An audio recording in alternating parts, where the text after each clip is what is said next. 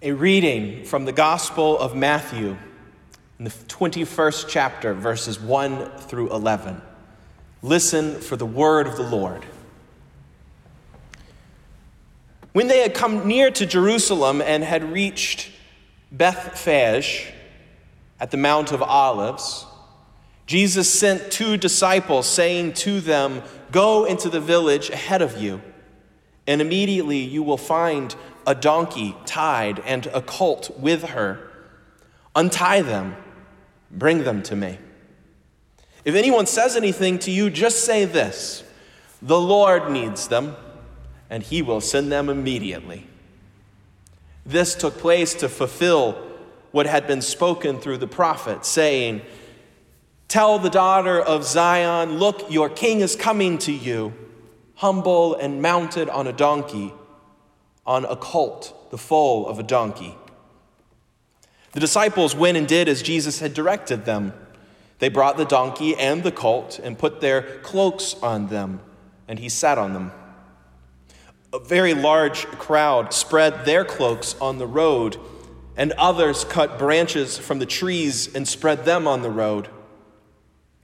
The crowds that went ahead of him and that followed were shouting, "Hosanna, Son of David! Blessed is the one who comes in the name of the Lord! Hosanna in the highest heaven!" When he entered Jerusalem, the whole city was in turmoil, asking, "Who is this?" The crowds were saying, "This is the prophet Jesus from Nazareth in Galilee." The word of the Lord. Thanks be to God.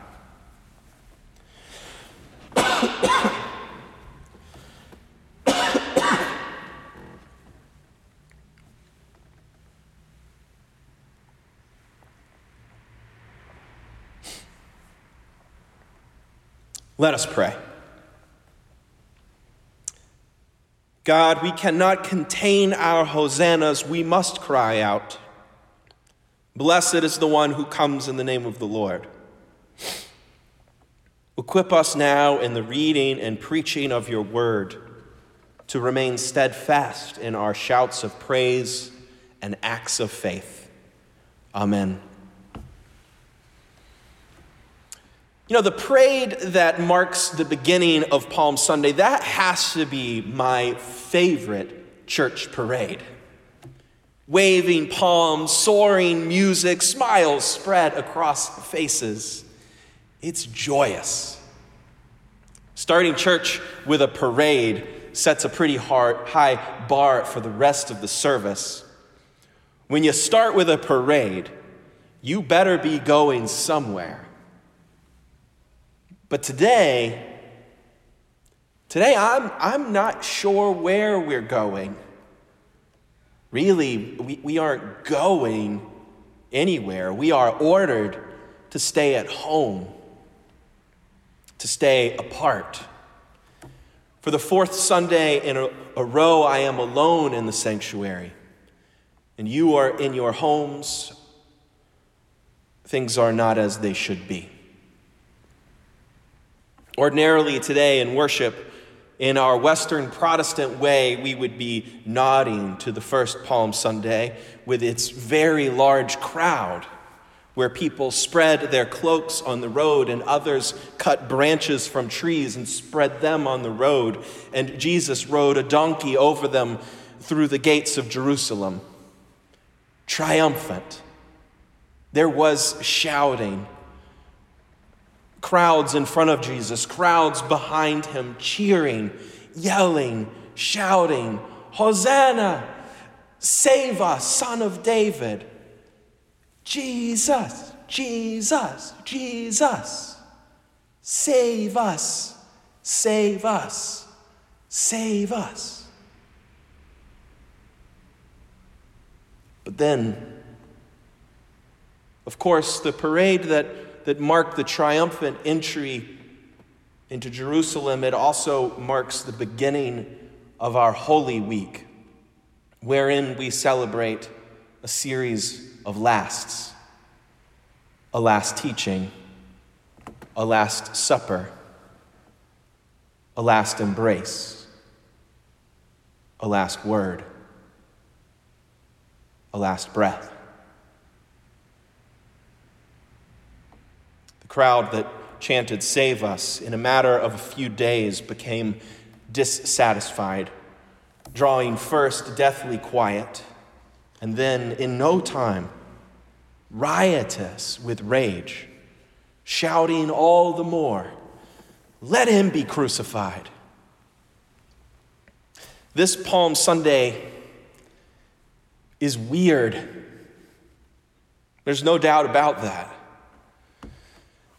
But then, so was the first.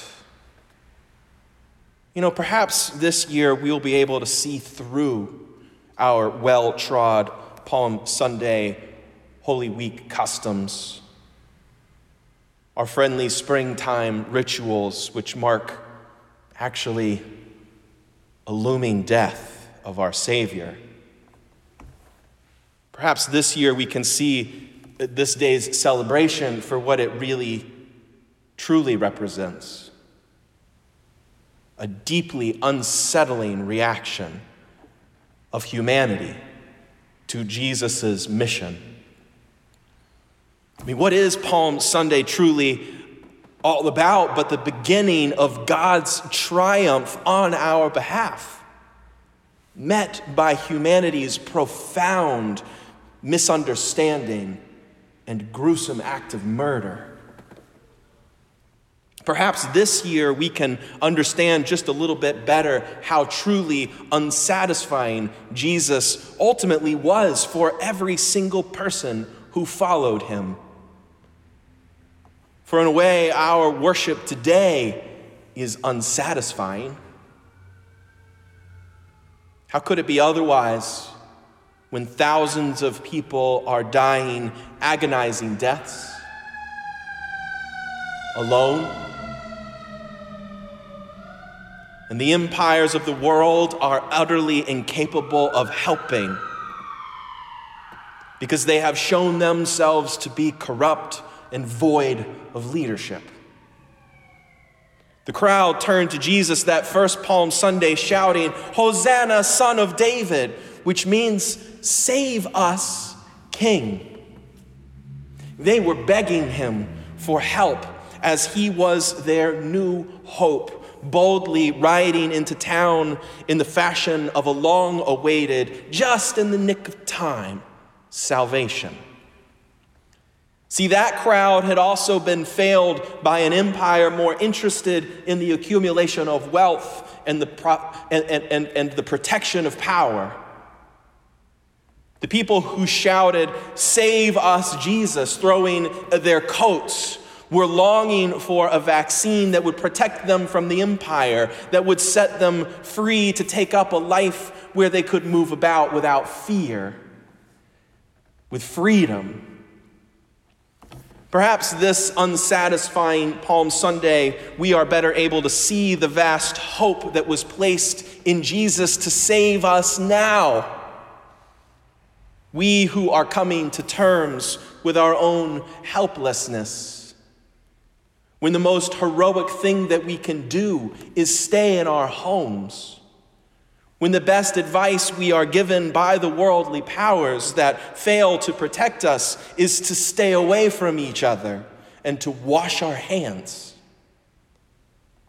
Fitting that on the day that Jesus was condemned to death, Pontius Pilate took some water and washed his own hands, saying to the crowd, "I am innocent of this man's blood. This is on you." Sometimes it feels like our own leaders are doing the same thing, passing the buck. "This is not my fault. This is on you."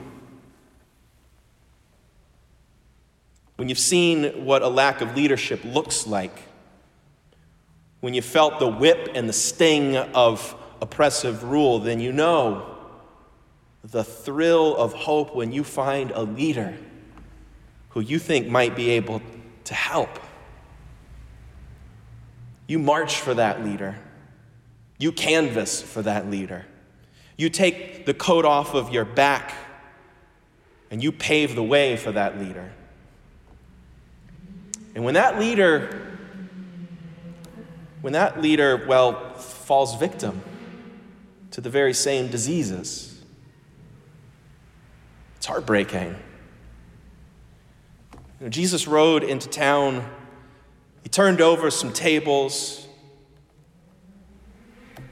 And then, after a week of teaching about town, he was promptly arrested after being betrayed by one of his own.